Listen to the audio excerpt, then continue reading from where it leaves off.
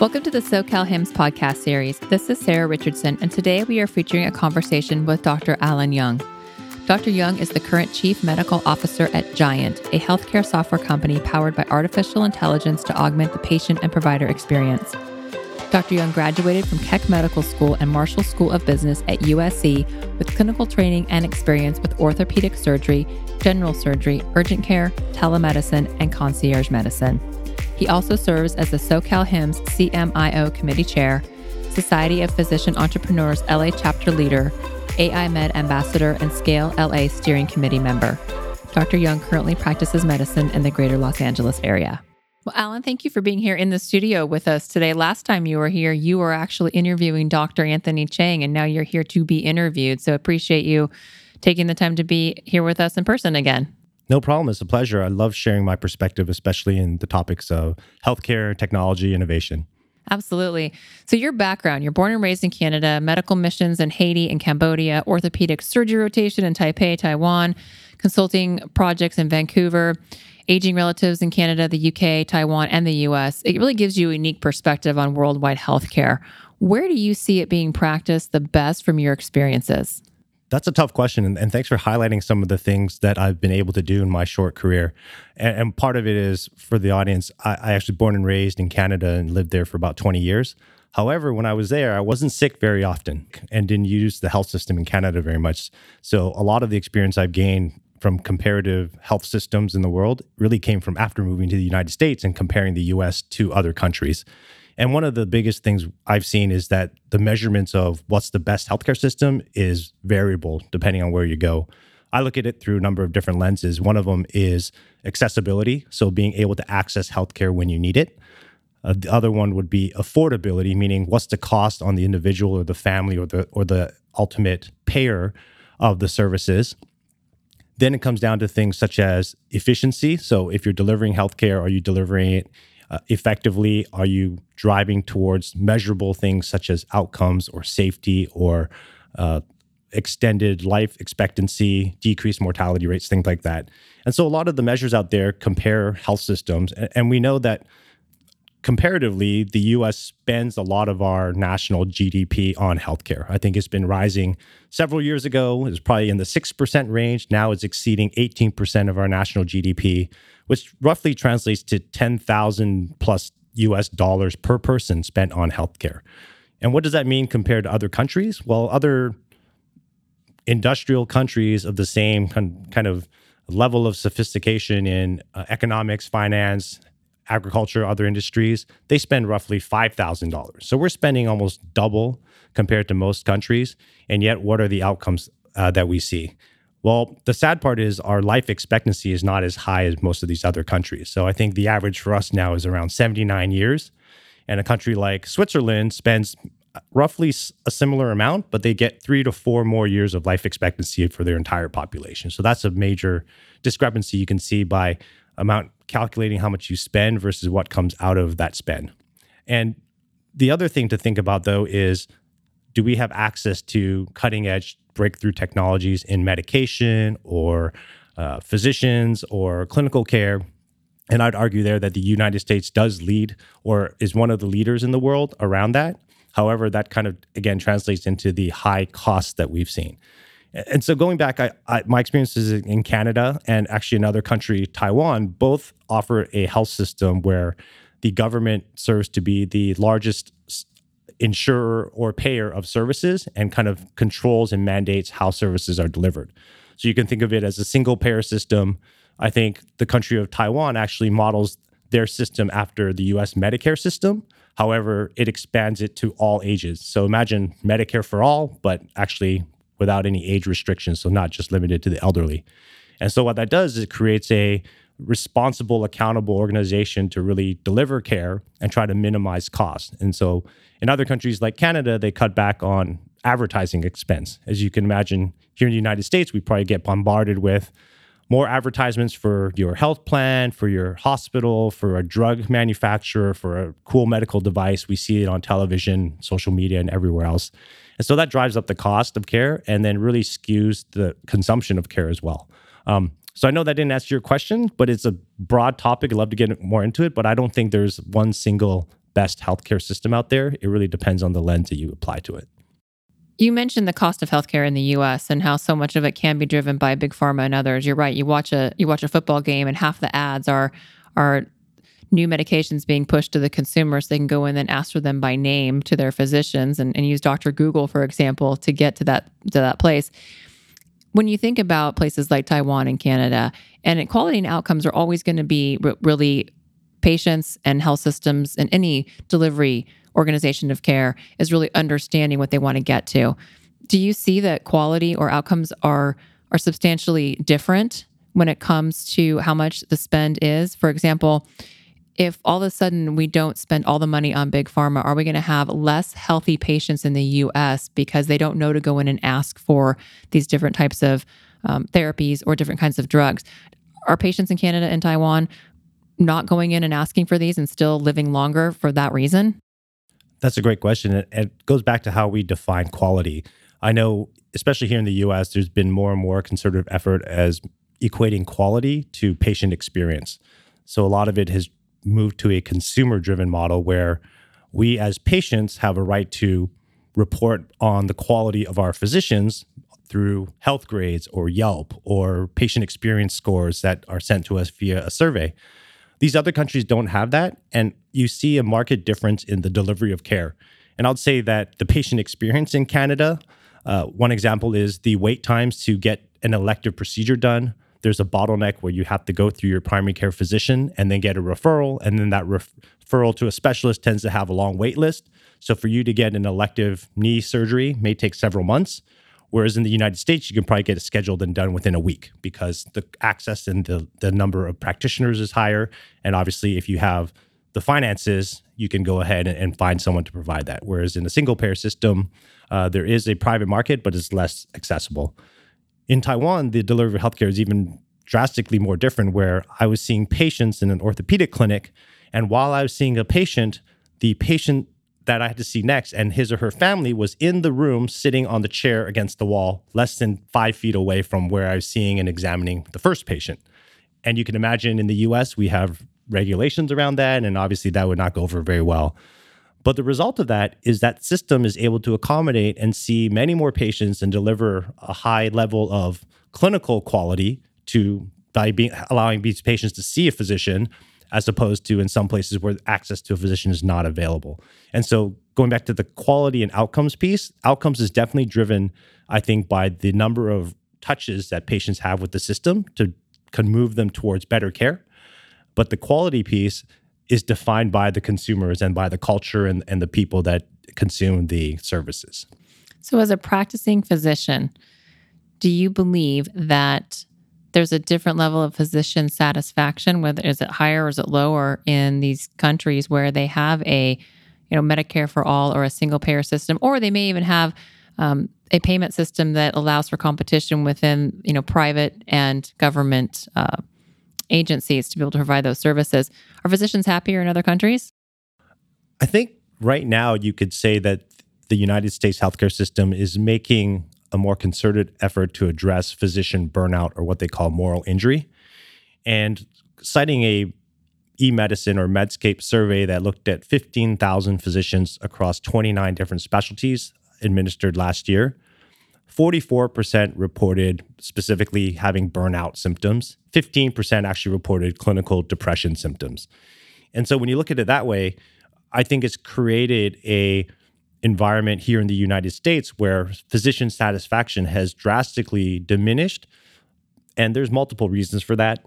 But one of the largest is this feeling of no longer being able to practice medicine, but having to become an administrative or a clerical machine, meaning that the documentation around whatever health care we provide as physicians needs to be captured, or else someone won't get paid, or we may get sued, or someone's going to come back to say we can't file a claim because we don't have the right information from you, even though all of that has already taken place. Maybe the care has been delivered, the surgery has been rendered, the advice has been given, but the documentation comes back and physicians spend a lot of time on that.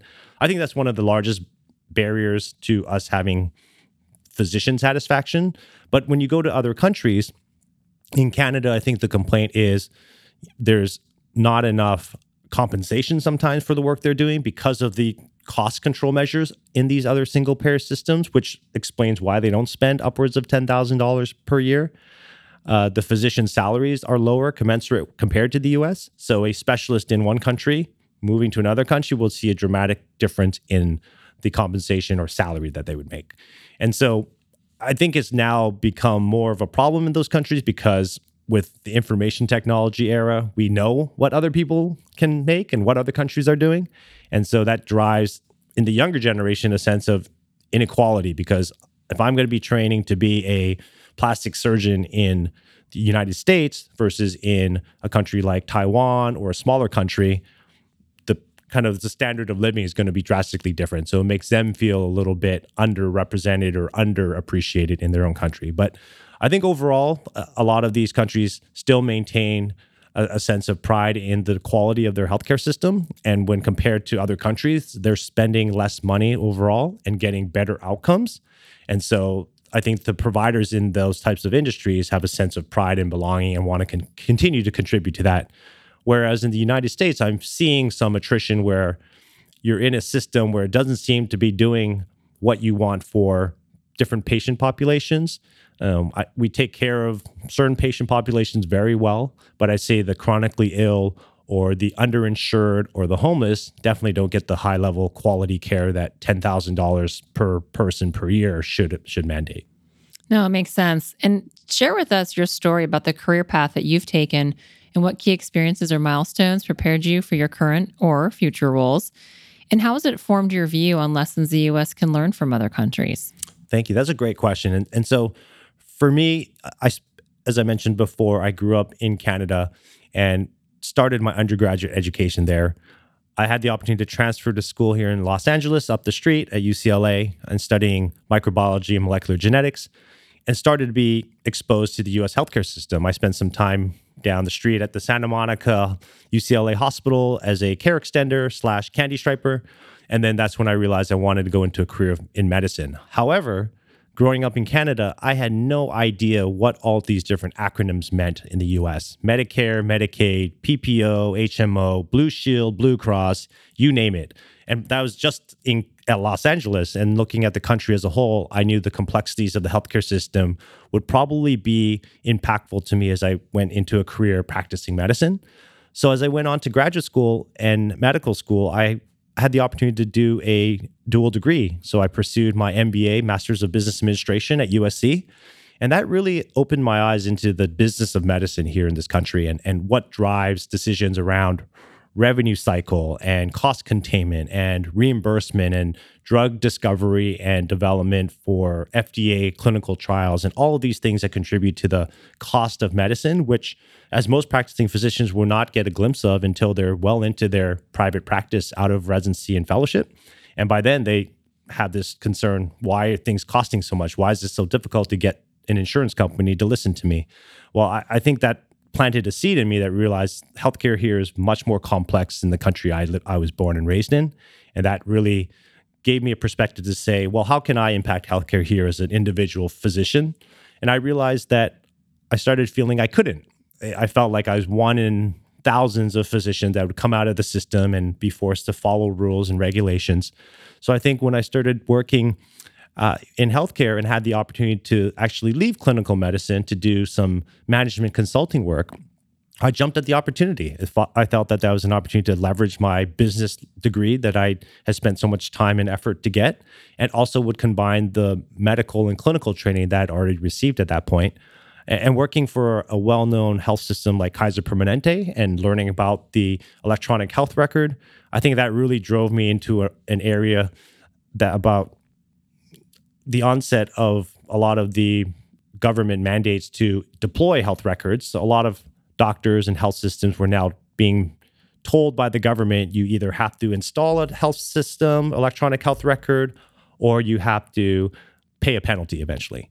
And so working with physicians and helping them make that transition from a paper practice to electronic health records really opened my eyes to the challenges that things outside of clinical care can really change and shape how a physician or a patient experiences medicine.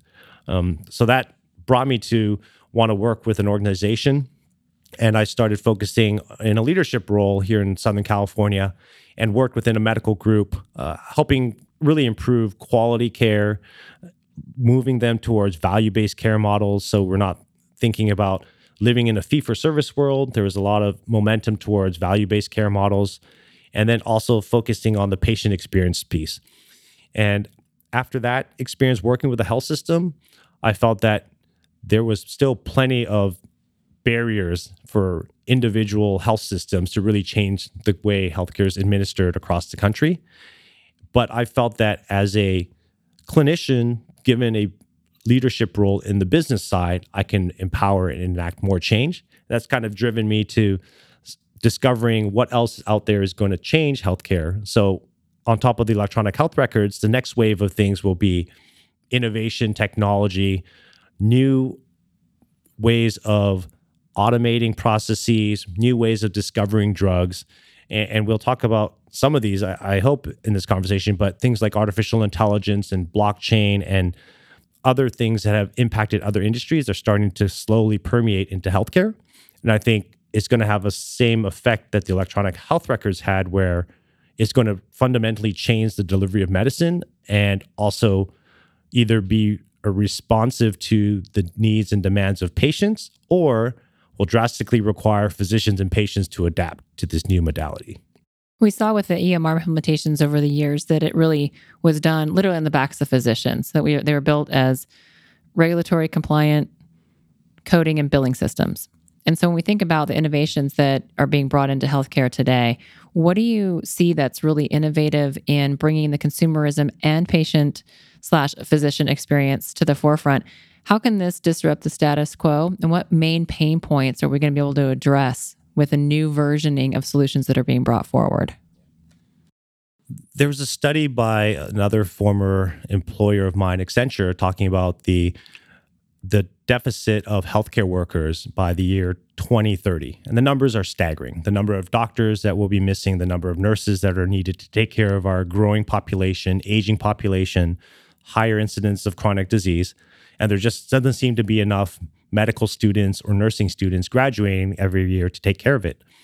So what does that mean? I think that will actually decrease the quality, as we talked about earlier, of healthcare, because if you don't have enough doctors, don't have enough nurses, you're going to decrease the accessibility, and also you're going to decrease the frequency of care. So these folks will not have access to see their physicians as frequently as they like.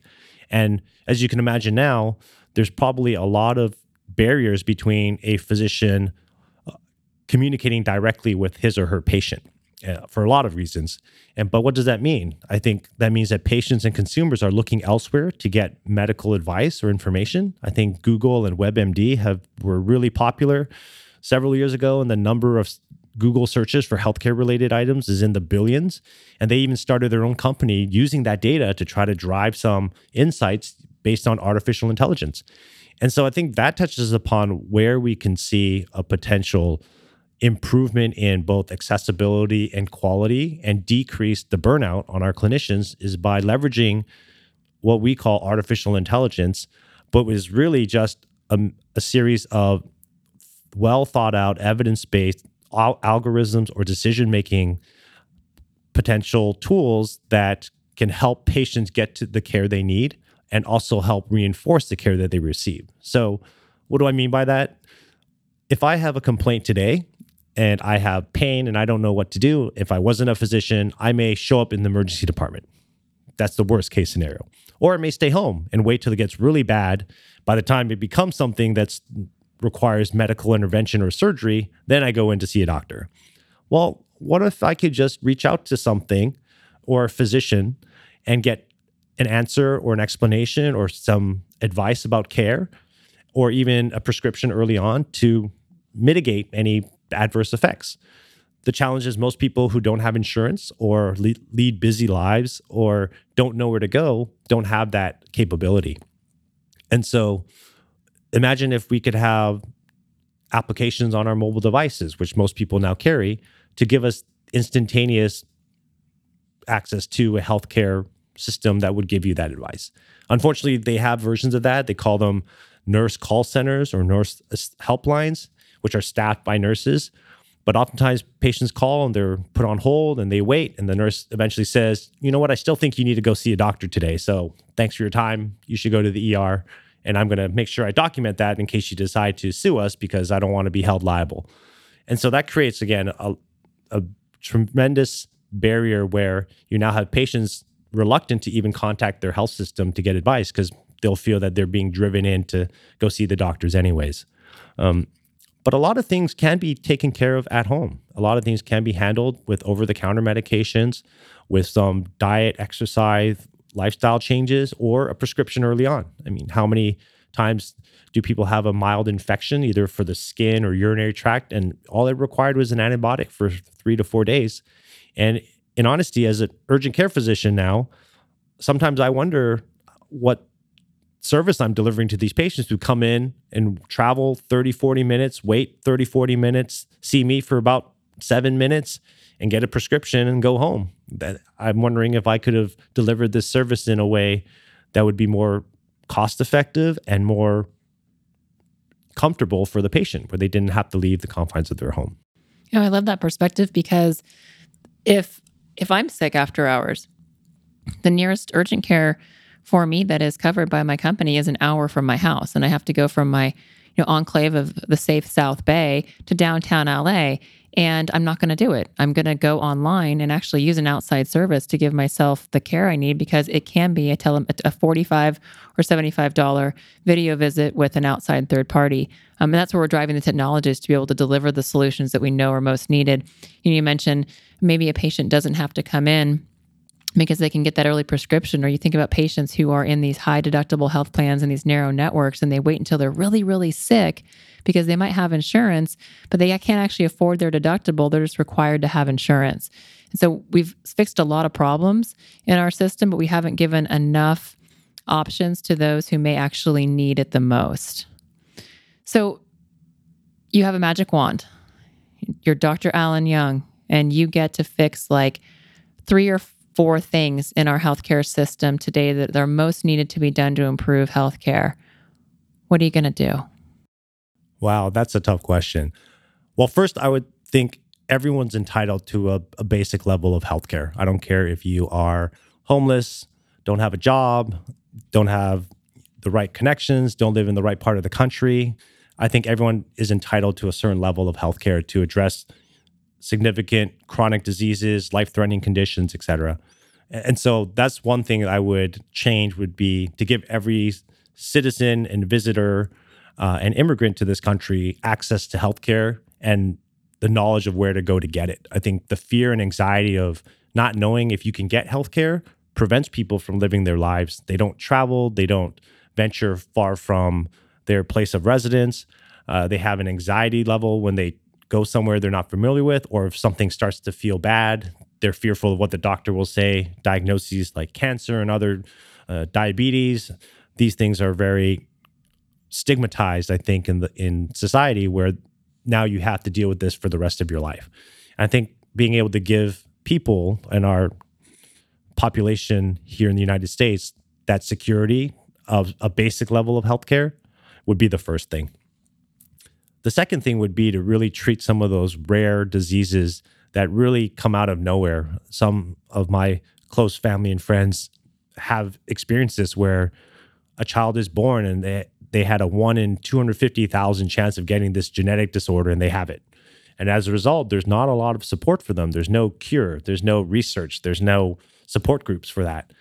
And so being able to create a community around these rare diseases, I think globally, is something that would help alleviate some of those catastrophic conditions that there seems to be no hope for. I think that's another area where healthcare, there always has to be hope. There has to be hope that people can get better, return to a normal life. Even cancer, everyone has hope. We're fighting cancer all the time and coming up with new cures, and people's lives are being extended. But some of these other diseases have no cure at all. And so how do you tell a family member, if they're going to the best hospital in the United States, that, oh, we don't have any way of fixing this, we can just offer you pain medication, or, have someone check on you once in a while and make sure that you live out the rest of your life without too much discomfort.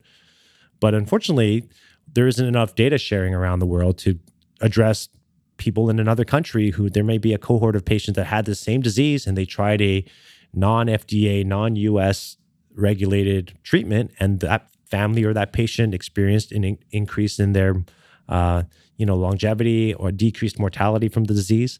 I think there's a lot of effort to try to get this information shared across different health systems, but there also has to be a way of capturing that. And so that'd be the third thing, is really around making technology accessible to everyone in the healthcare space to allow us to leverage what we use on a day-to-day basis, such as the internet or computers or smartphones, to capture meaningful data and be able to have that available, shared without barriers of interoperability. So those are three. I'll stop there because I think I'm running out.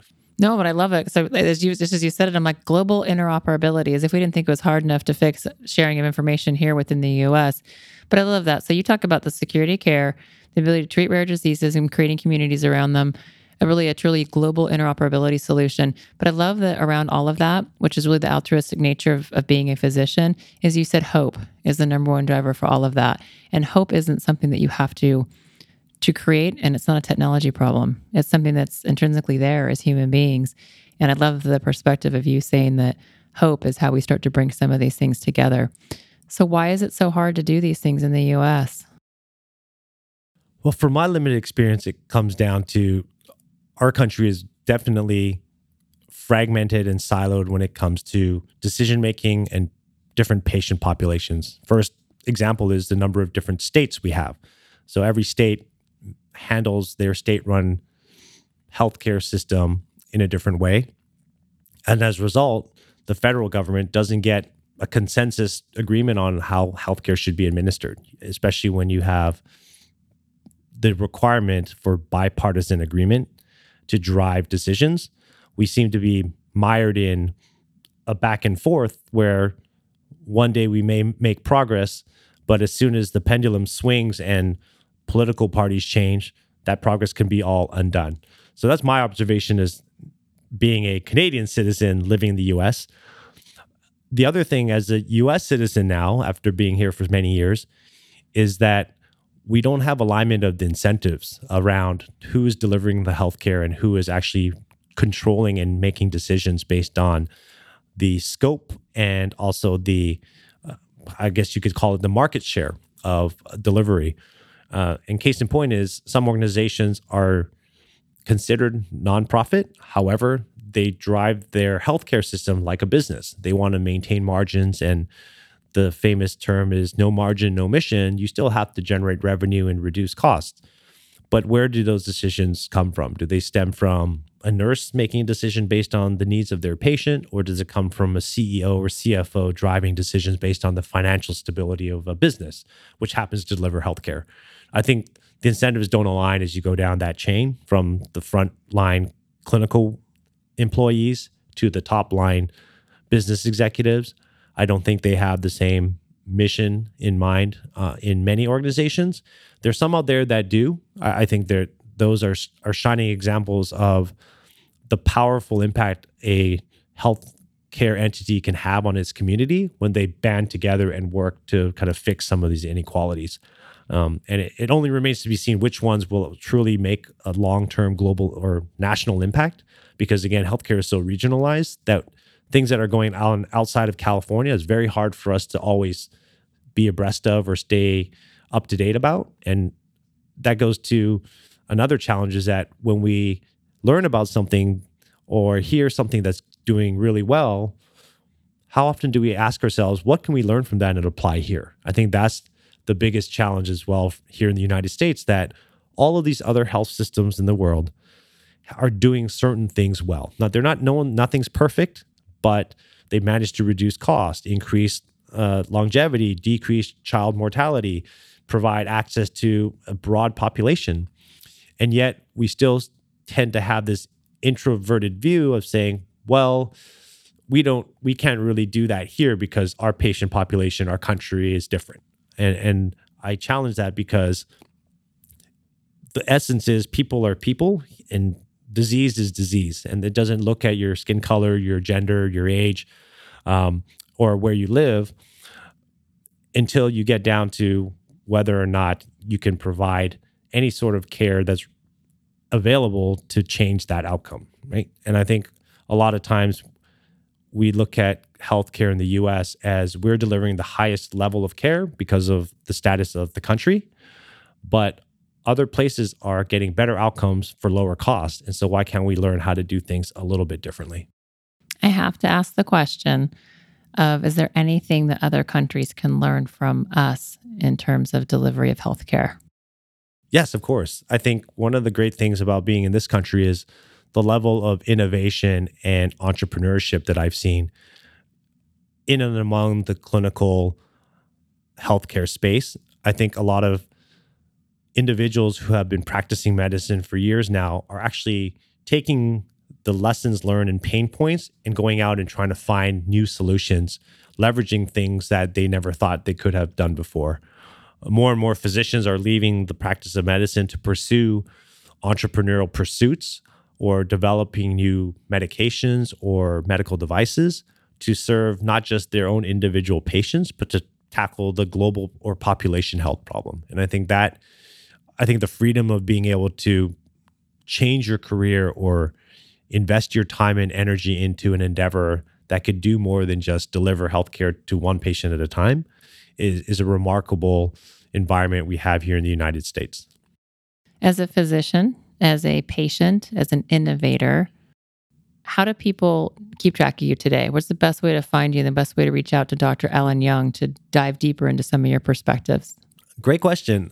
I try to remain somewhat active on LinkedIn. I like to share, especially what's going on locally here in Southern California.